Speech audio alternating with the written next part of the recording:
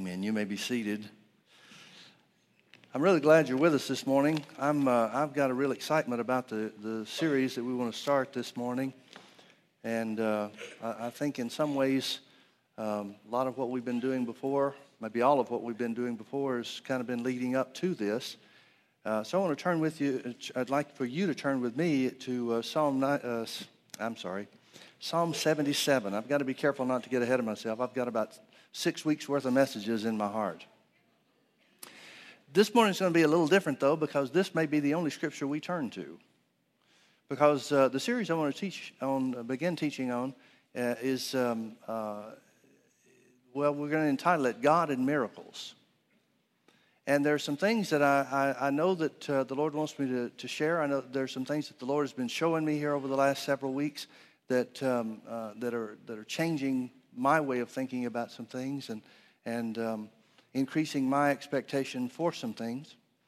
But then I also have a witness in my heart that I'm in uncharted territory, that there are things that the Lord wants to show us as we go, and I have no idea what those are going to be, but I really have it's like I'm jumping up and down on the inside, just waiting for that to happen. This morning I want to talk to you about understanding miracles. Psalm 77, the whole psalm is excellent, but we want to use the 14th verse. It says, "Thou art the God that doeth wonders." The word wonders means miracles. "Thou art the God that doeth miracles. Thou hast declared thy strength." Most other translations say thy might among the people. Now it's an interesting thing when you start talking about miracles, because let me say it this way. We know the way the devil works. Jesus told us about the sower sowing the word, the story in the parable okay, let me pray again. Lord, slow me down. I got plenty of time. I could teach this forever, couldn't I? Okay, thank you. Now I can take my time. In Mark chapter 4, Jesus tells us the parable of the sower sowing the word. He talks about the word being the seed that's sown. The word of God is the seed. And the ground is different types of ground is different types of people. Literally, the attitude that people have toward the word. And Satan's influence is to either take the word away, keep us from ever taking hold of it and believing it to begin with, or if he's not successful in that, to choke the word either by affliction or persecution or distractions or things like that to keep the word from producing results. Well, we know that's true in every area, in every regard. When the subject of miracles comes up, the world that we live in, it's not this way all over the world, but in the society that we live in,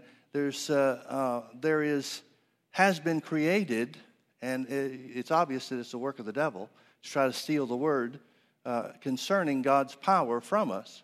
But there's a kind of accepted norm that you either believe in miracles or you're a person of fact or science or reason, and that these things are in odds one against the other. And certainly from the scientific community, the idea of the absence of God or there is no God is the most widely published position. But you need to understand something, folks, that miracles and science are not in opposition to one another. And that many, if not most scientists are Christians. In fact, Albert Einstein, you may have heard of him.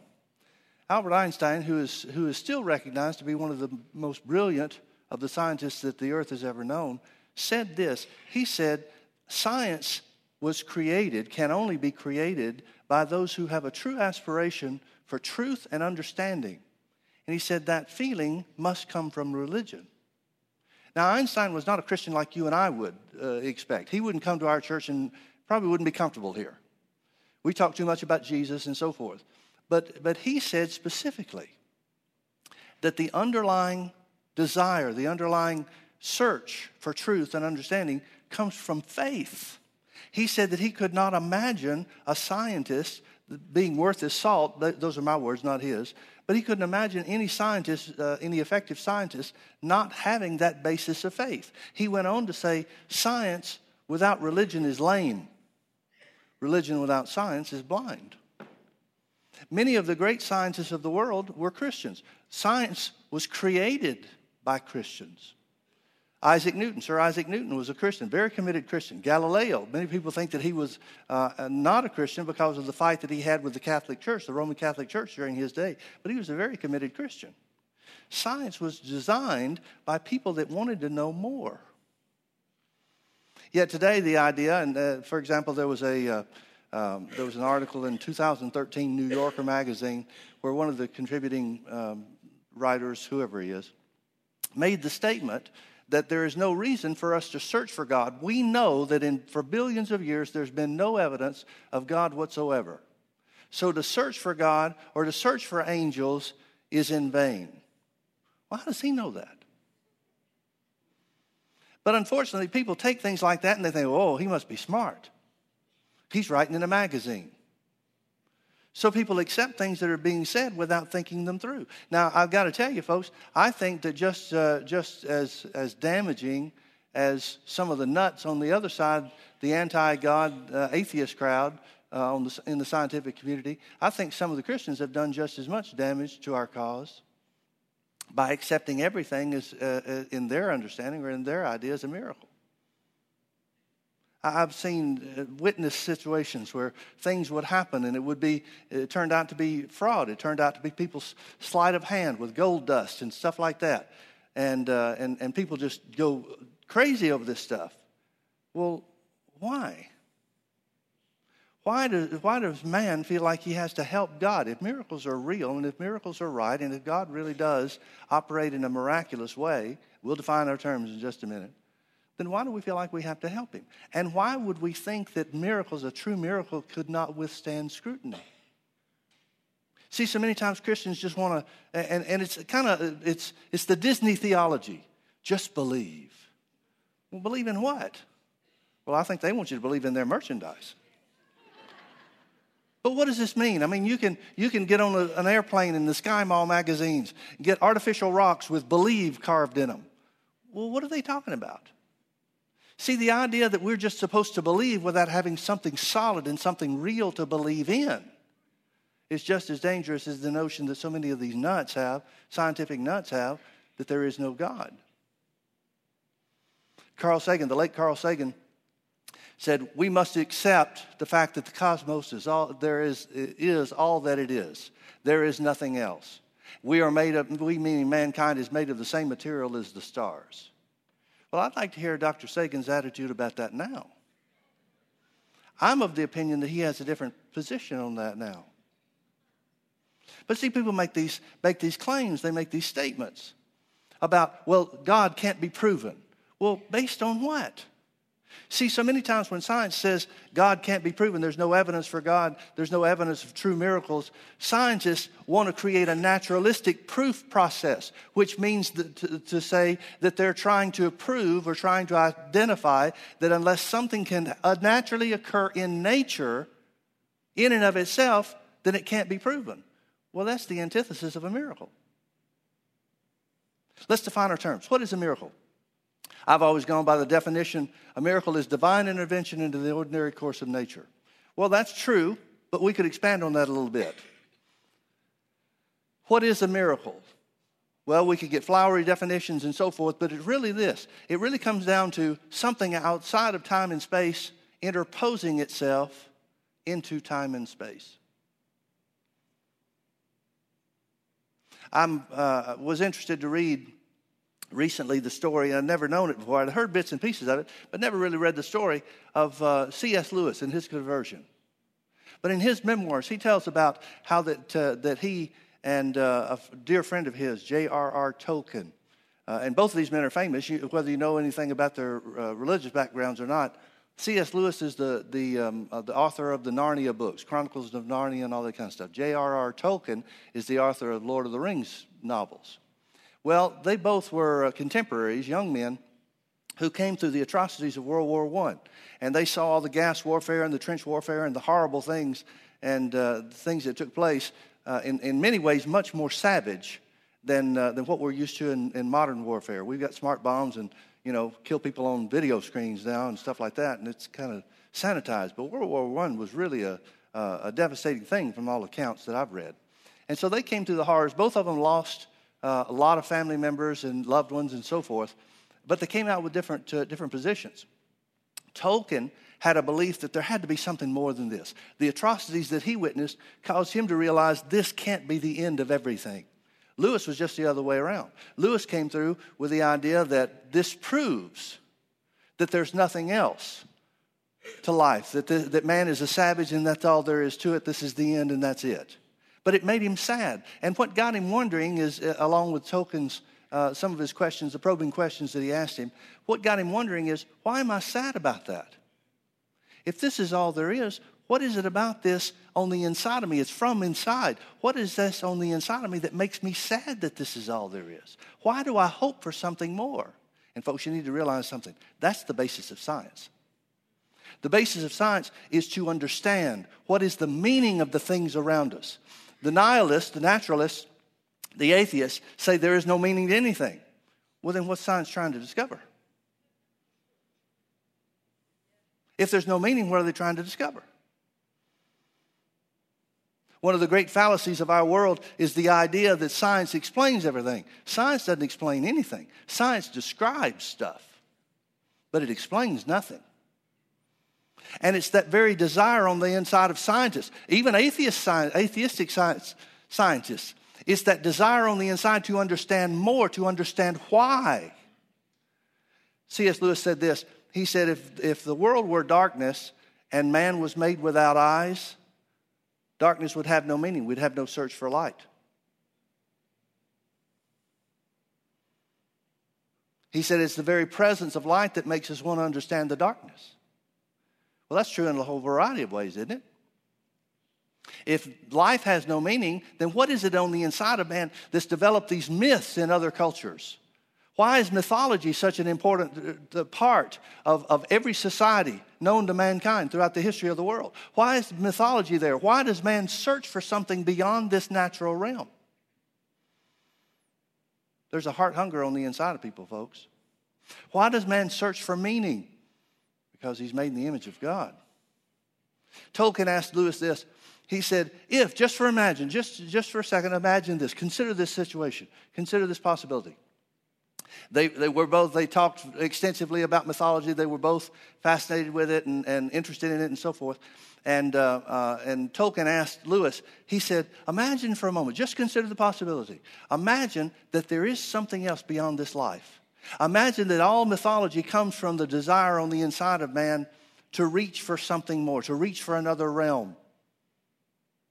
And imagine that mythology and the stories of death and rising again and things like that. Imagine that that's God trying, or a picture, an illustration of a God that created this universe, that's reaching through the veil, offering a hand to man and saying, come with me, take my hand, I'll take you to the better place, I'll take you to where you really belong. He asked Lewis, he said, his nickname was Jack. He said, Jack, if that were true, would you take his hand? Lewis couldn't get away from that.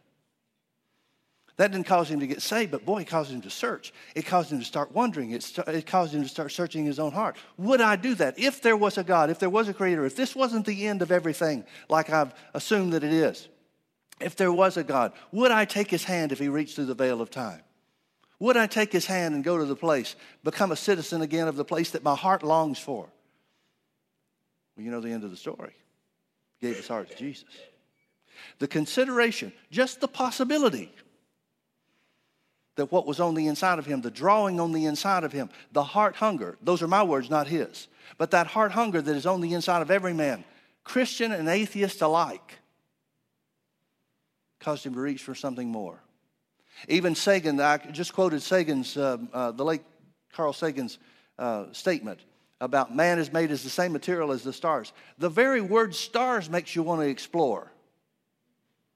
I hear the word stars and I want to hear his statement, man is made of the same material as the stars. And I think, well, I want to know what the stars are made of. If that's true, I want to know about the stars. Folks, life has meaning. Science is searching for the meaning of life. But you need to realize, more and more scientists are coming as discoveries are made, as more information is being, knowledge is being gained by science. Scientists are coming to the realization that this can't be a random act. It can't be a random act. See, so many scientists, and these are the ones that get published, these are the ones that have the loudest voice, but that's changing too in the scientific community. So many of those with the loudest voices are the ones standing up and saying, there is no God, there is no God. Well, how do they know? How do they know? Science accepts that the earth was created, the universe was created by the Big Bang 14 billion years ago. Well, the Bible doesn't refute that. They may be right. I don't know how they date the time, but that's beyond me anyway. I really don't care how long ago it is. I just know it was some time ago. I don't know how old the earth is. I just know how old man is. And science says that the Big Bang occurred 14 billion years ago. And all of a sudden, everything appeared. Well, why did things appear the way that they appeared? Why did the universe appear with natural laws, physical laws? Why did the universe appear with physical laws that cannot be broken unless by some unseen outside force, which man can't duplicate, which man can't identify? Is it that this just happened randomly, or is it because it was predetermined and pre-planned to be that way? Not only that, but the Big Bang theory that science accepts to be the creation of the universe violates the first law of thermodynamics, the scientific law that everything else is based on. First law of thermodynamics says that matter can neither be created nor destroyed. But the Big Bang says there was nothing, all of a sudden there was everything. That's a pretty unscientific approach to take. Wouldn't you agree? Now, science can't explain why. Science says this is what happened, but science has no clue why.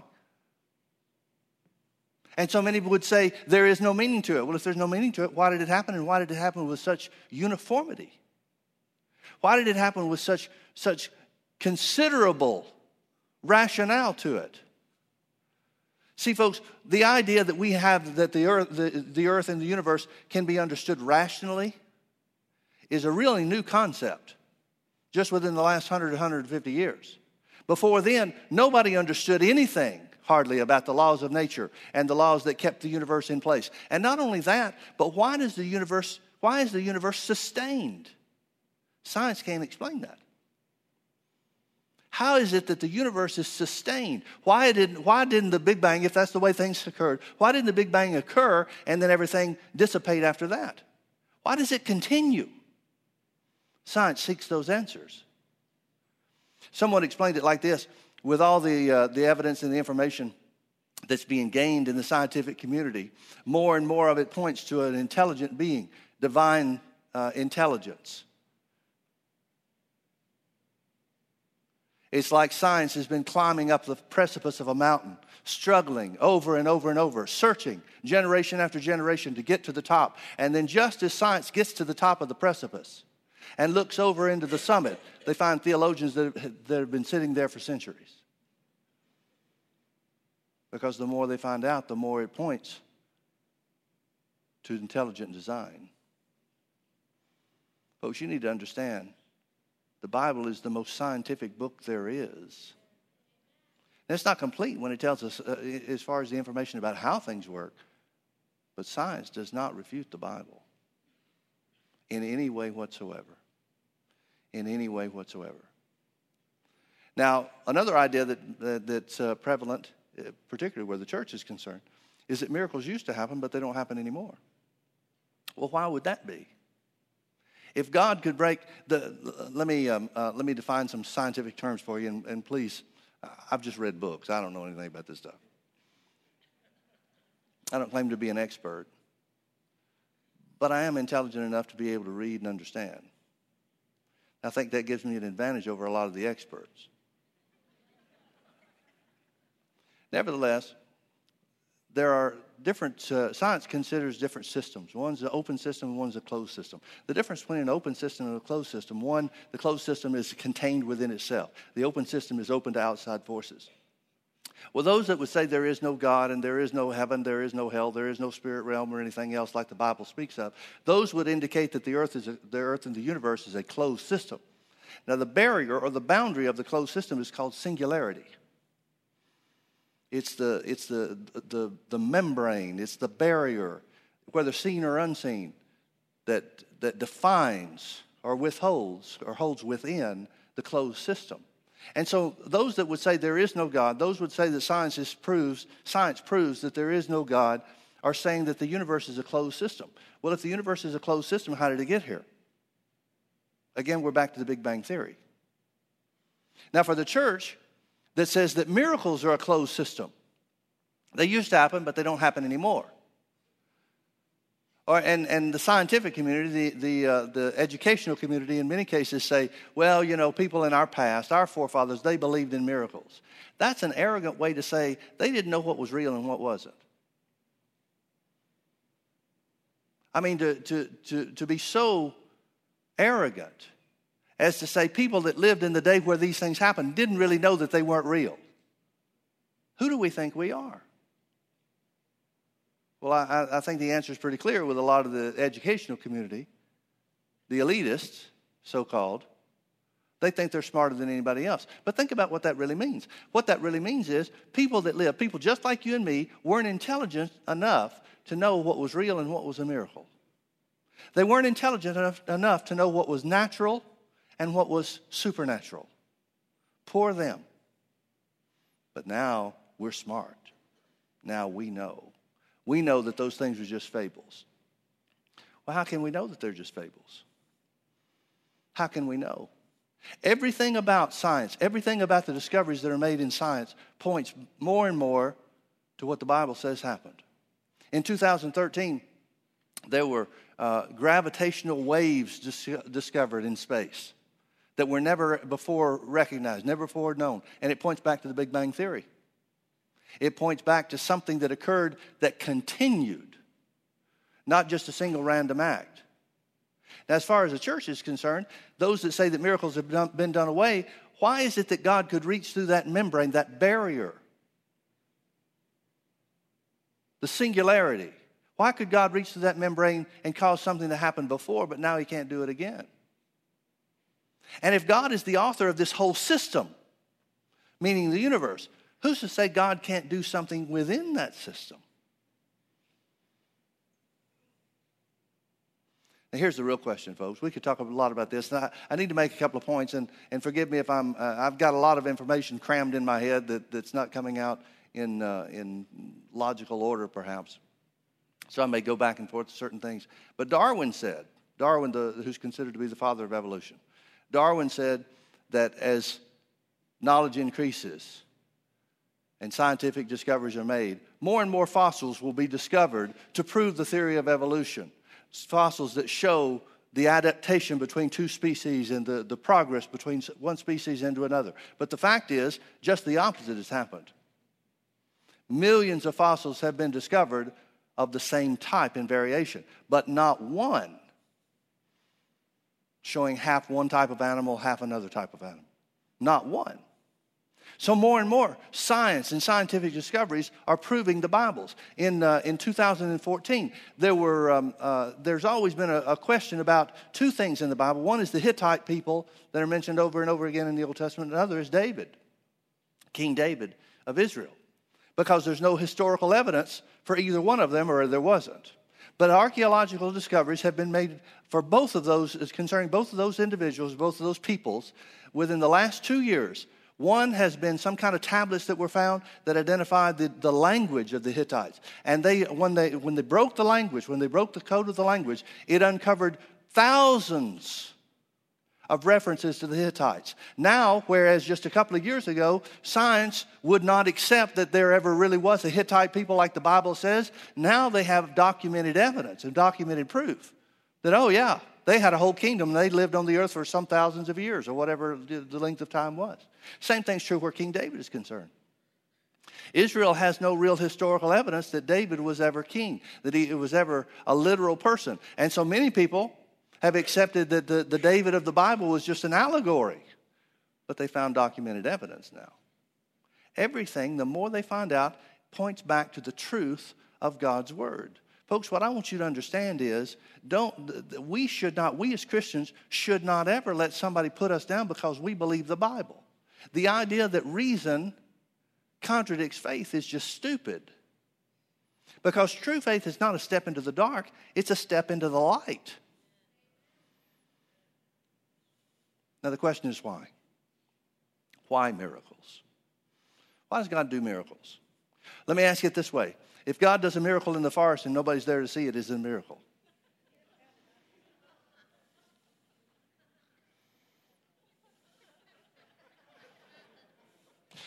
That's as stupid a question to consider as the one that is batted around in theological circles, and young people always get a hold of this one. Can God make a rock too big for him to lift?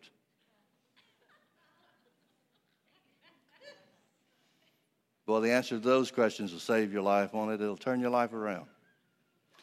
How stupid. The answer to the first one, is it a real miracle? The answer is no.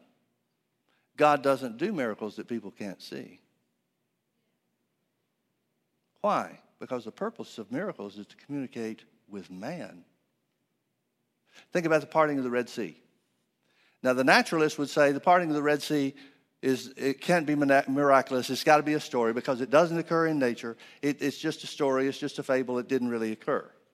But notice how that the whole purpose of the Red Sea crossing, the Red Sea parting, where Pharaoh's armies, the armies of Egypt, were destroyed and Israel went across on dry ground, it becomes a hinge in the history of Israel.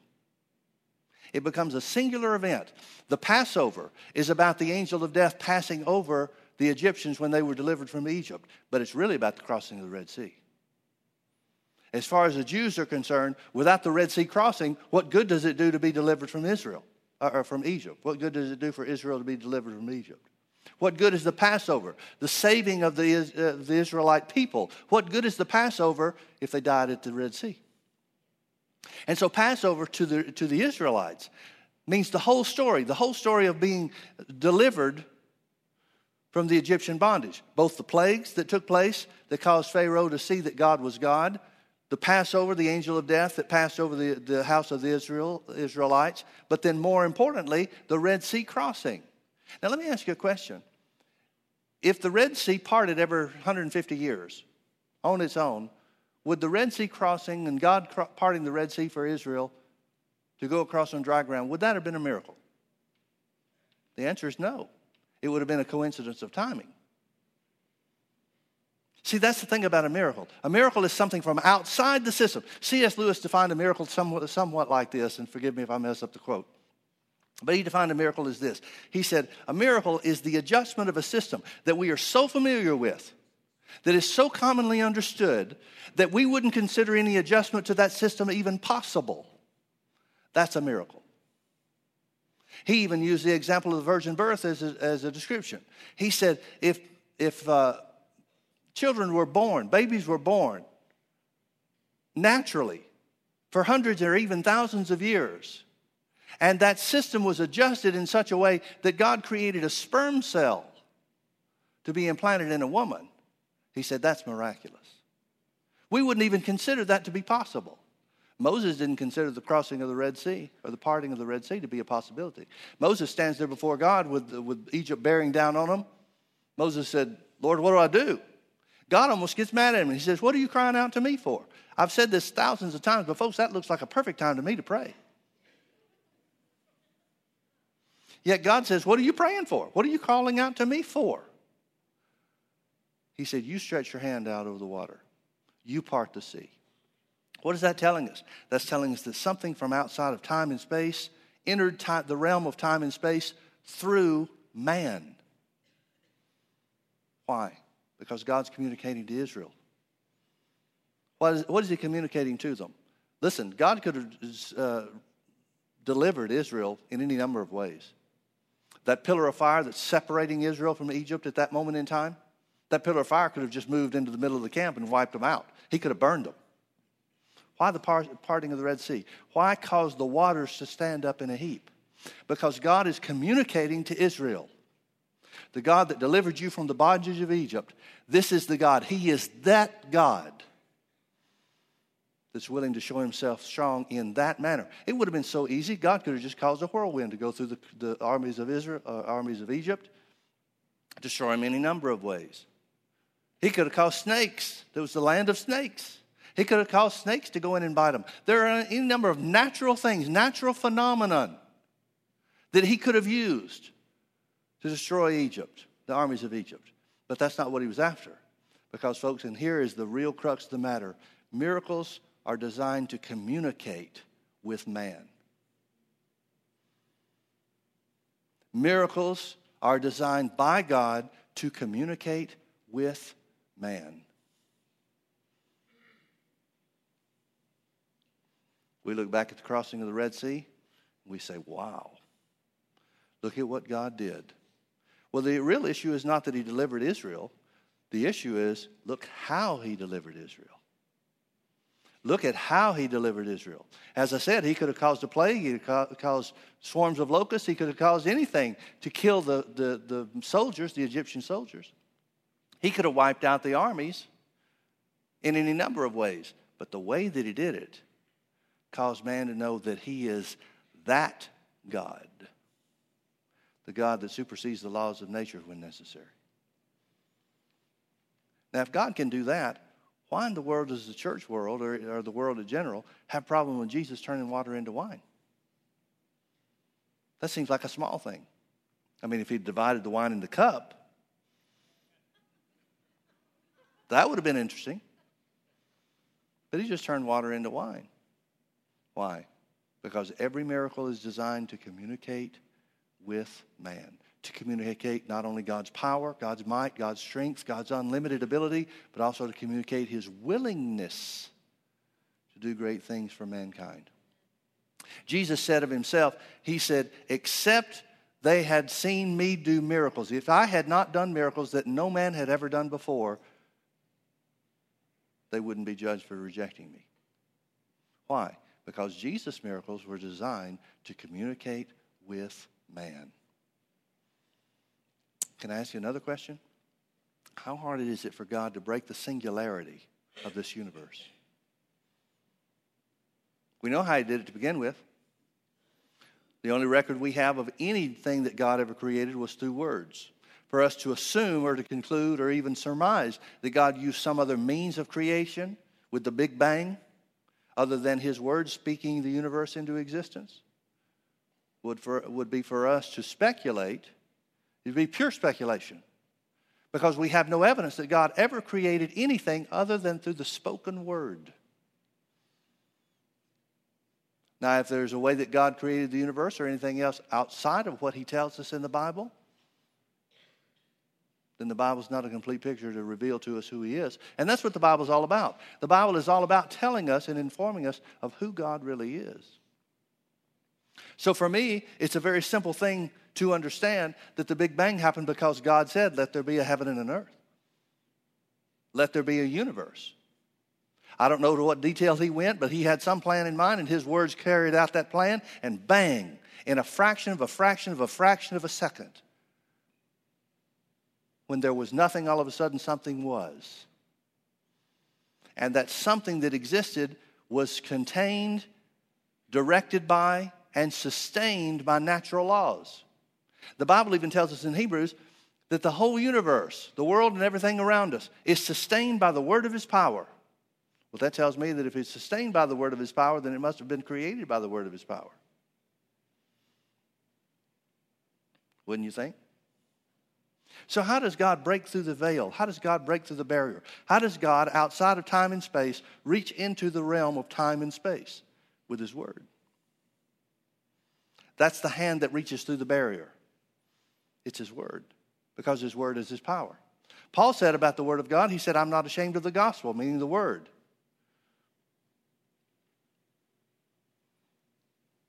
For it is the power of God unto salvation. That word salvation means rescue, deliver. It means even miracle working power if necessary.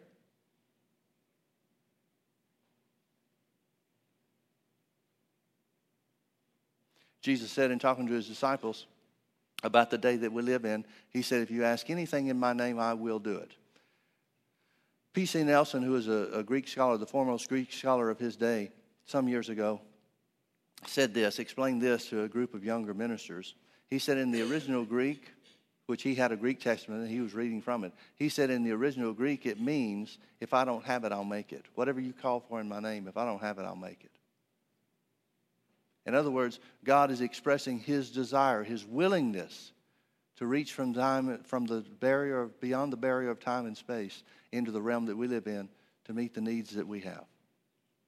Miracles are meant to communicate with you. Well, when did the Bible say that God quit communicating? He didn't. God never changes. So if God's desire was to communicate with mankind in the Old Testament, wouldn't his desire to be communicate with mankind in the New Testament? Well, he did. He did through Jesus.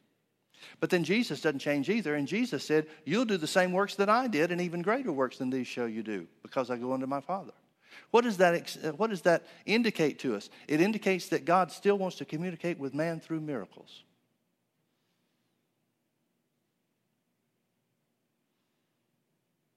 My hope, folks, in this series, my hope in looking at some of the individual miracles and talking about them and taking them apart. You'll notice we haven't looked at any scripture this morning except what we started. We referred to a few scriptures, but I want you to understand miracles. I want you to come to the place where it's a matter of your understanding, not just simple faith. And I don't say that in a derogatory way, but I think a lot of times we hide behind that. I think a lot of times we take the attitude that we're supposed to just believe and not think. But the things of God can withstand your thinking. They can stand up to your reasoning. They can stand up to scrutiny. We need to understand miracles. I look at the life of Jesus. I see the Gospels, read the Gospel accounts of Jesus. Oh, by the way, did you know that in 2014 in the Vatican hired some kind of special hoop-de-doo guy? I don't know who he is.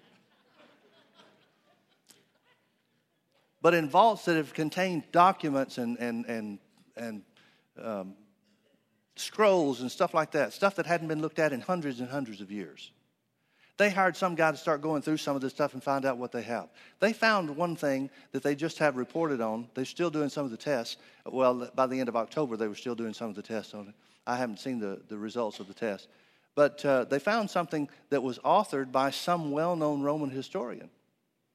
Now, they know, and there have been other documented finds of this guy's work, and so he's respected as a straightforward, straight-shooter guy. He wasn't somebody that was hired by the Caesar or somebody to say things the way he wanted them said or anything like that. So he's considered to be a well-respected historian. This guy was on some journey. It's a 4-page document that outlines his journey that he took at a certain point in time in his life. And he came to a certain town. And in this town, there was a man that he identifies as Jesus of Nazareth. And he said, in this town, there was a baby that was stillborn. And just when Jesus came to this town, Jesus went to the house of this baby that was born dead, took the baby in his hands, prayed something that I didn't understand, and the baby started squirming and screaming and crying, and he handed it back to his mother. That's considered now to be a historical document, folks. Now, I want to know where that happened in the Gospels.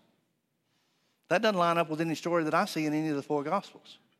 But remember, John said if everything Jesus said and did was written down, the world itself couldn't contain the books. So here's something that if I was God, I'd think I'd want to include this story. But apparently Jesus did miracles it was such a common thing with him that even stories of raising dead babies to life didn't make the cut.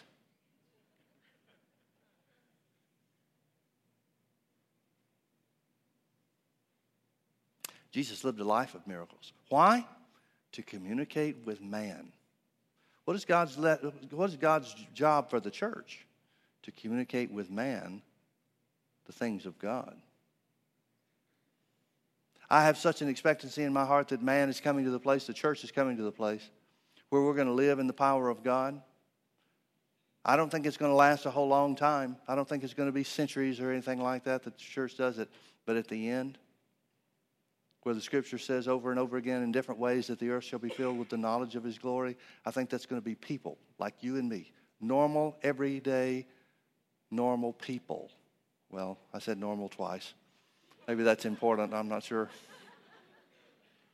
But everyday folks, not famous people, not people that the world singles out as saying, oh, they're somebody. Just ordinary people that understand the life of God within them. I believe we're coming to the place where miracles are going to become commonplace just like they were with Jesus. If not, we're not living up to what Jesus said about doing his works. That's where I think we're headed, folks. I believe it with all my heart. I believe it with all of my heart. God still wants to communicate with you through miracles. God still wants to communicate with the world through miracles. God didn't lose one bit of his miracle-working power when Jesus was raised from the dead, and he didn't lose one bit of his miracle-working power when the last apostle died. God is still the God that does miracles. As we started in Psalm 77, thou art the God that doeth miracles. God never changes. He will always do miracles. And I believe we're just coming into the day where he's going to do such a, there's going to be such a flood of miracles take place in this earth. It will sweep people in. It will sweep people in. The think about the resurrection of Jesus. I don't want to get ahead of myself here, but think for a minute about the resurrection of Jesus. The system that was created from the Big Bang and the accepted system that we know of that operates in mankind and in this earth is that man dies, and after he's dead, that's the end of his physical life. God interposed. He reached in through time and space into the realm, from outside of the realm of time and space into this earth realm, this natural realm. And he caused something to happen in such a way that was designed so that everybody would know it had to be God. That's what the resurrection of Jesus was all about. You remember the Bible says that Jesus, after he was raised from the dead, it says, I'm not sure which gospel writer said it, but it says that he was seen by over 500 people after he was raised from the dead. You remember that? The original Greek on that would indicate from the language that it was 500 people at one time. That it wasn't a total of 500 people that saw him after he was raised from the dead, but there was a group of people of over 500 people at one time that saw him. We don't know how many people outside of that saw him raised from the dead or after he was raised. But the point is this. In order for God to perform a miracle, in order for God to work in the system, to make an adjustment to this life and death system in such a way, so unexpected, that man wouldn't even consider it possible. The only way that could work is if God did it in such a way that there were enough people, a multitude of people that saw it so that nobody could deny it. And that's exactly what he did. That didn't cause everybody to believe. Here's the thing about miracles. Miracles don't automatically force people to believe. There are some people that are so convinced that an adjustment to the expected system that they're familiar with is not possible, that when it does occur, they reject it, as many people did after Jesus was raised from the dead. I've always wondered, when the Bible says there was over 500 people that saw Jesus raised from the dead, why is there only 120 in the upper room? Where are the other 380 plus? What are they doing? Well, the answer is very simple. They're going on with their life. The significance of what they saw, the significance of what they experienced escaped them because they were busy. They were just taking care of their stuff, just like you and me. They had laundry to do. They had to work. I wonder how many people are going to miss heaven just because they were distracted. Simple things. They failed to recognize that God's communicating with them. Oh, folks, I want to believe. I do believe, but I want to believe that God wants to communicate with people that way today. There's something on the inside of me that just cries out for that. Isn't that true for you too? I mean, I start talking about this stuff and my heart just begins to reach out. It's almost like I feel like my spirit's leaving my body. C.S. Lewis said this. He said, I can remember back to before I found Jesus. He said, I felt like I was a prince that was exiled from a kingdom to which I belonged. Well, that's a flowery way of saying it. I never would have come up with those words. But I can relate to his feeling. He felt like he belonged somewhere else than this cold, dead, dry world that was full of death and disease and trouble. Well, he found Jesus. And as a result, he took the hand of the one that had reached through time and space to show him the kingdom that he really belonged to. And he lived his life as a part of that kingdom from that point on. We are, even as Jesus said, we're in the world, but we are not of this world. There's a heavenly home that belongs to us. that home that's greater and more marvelous than anything. The best day here doesn't even count for heaven. But God's got a work for us to do here. Amen. Let's pray. Father, thank you so much for your word. Thank you that you are the God that does miracles. Lord, we ask that you would teach us. Take the words that I've said, and even more importantly, the things that you've spoken to people's hearts during this service, and cause them to see. Cause them to realize how simple miracles are. How close the spirit realm, the realm of the miraculous, is to us. How that we have access, even though that we haven't recognized it, and even though we haven't realized it. How close we are, and how easy it is for the power of God, the Word of God, to reach through time and space to affect this system that we're a part of. Oh, Father, thank you that you are the God of the miraculous. Thank you for the glory of the Lord. Thank you, Father, for the glory of the Lord that will be seen on the earth this day, this age, in these days. Father, the word says that Jesus is waiting for the precious fruit of the earth and has long patience. He's not coming back until he receives this precious fruit of the earth, which is brought forth by the early and the latter rain, a moving of the Holy Ghost. Father, I believe that any moving of the Holy Ghost is a miraculous moving. That any work of the Holy Ghost produces signs and wonders and miracles. Father, help us to realize that miracles are signs, that they're to point to something. The purpose is not the miracles themselves, but the sign that it points to, the God that they point to. Use us, Father. I thank you, Father, that the rain of God is falling upon the earth, is falling upon this church. I thank you that that rain brings with it signs and wonders and miracles. I thank you that prophecy and tongues and interpretation flows through our church like a river. I thank you, Father, that divine revelation is given to our church. The word of wisdom and the word of knowledge and discerning of spirits in great measure. And Father, I thank you that the power of God is evident, commonplace in this church and in this people. Special faith, working of miracles, and gifts of healings. These are the miracle works of God. These are the miracle works of Jesus, the works that we're to do because he's gone to the Father. Lord, we've come too far. We've learned too much. We're not willing to accept anything less than the miraculous. You said whatever we call for in the name of Jesus, you'd give it to us. We call for miracles. We call for healing miracles. We call for the lame to walk. We call for the blind to see and the deaf to hear, the dumb to speak. We call for people to be delivered from the power of Satan. We call for the working of God, the miracle working of God, to be commonplace. Not so that we make a name for ourselves, but so that we show that the name of Jesus is great and that he'll use anybody, even us. Thank you, Father, for making it so. I thank you, Lord, that you cause faith to rise, faith for miracles to rise in each and every one of us. I thank you, Father, that you confirm your word with signs following. Signs, miracles that follow. So I commit to you, Father, I'll teach on them. I'll teach on miracles till Jesus comes back if that's what's necessary. And I thank you that you perform them in Jesus' precious name. In Jesus' precious name. In Jesus' precious name. Hallelujah. Cover the earth with your glory, Lord.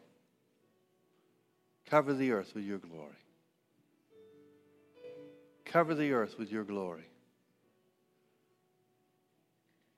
Lord, your word says, when you turned the captivity of Zion, we were like them that dream. Then was our tongue filled with laughter and our mouth filled with singing.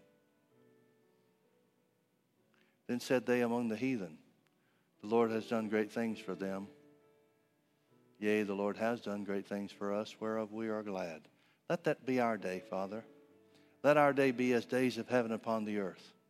days of heavenly miracles upon the earth, where the impossible is commonplace and miracles are ordinary.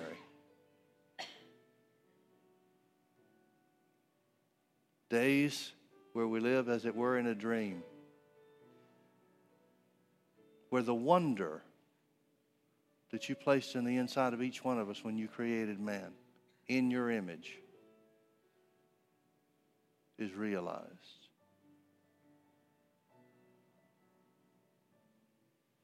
Oh, Father, that's what we seek. That's what we seek. And that's what we'll have. In the name of Jesus. In the name of Jesus. Hallelujah. Let's all stand.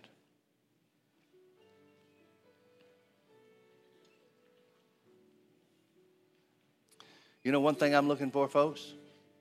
And I don't mean I'm believing for this, but I just had the thought. I want you to be afraid to miss church for what you're going to miss out on. That's how commonplace I want the power of God to be in this place. And not just so we can say it's ours or anything like that. But if we get used to it here, then we can take it with us out into the world.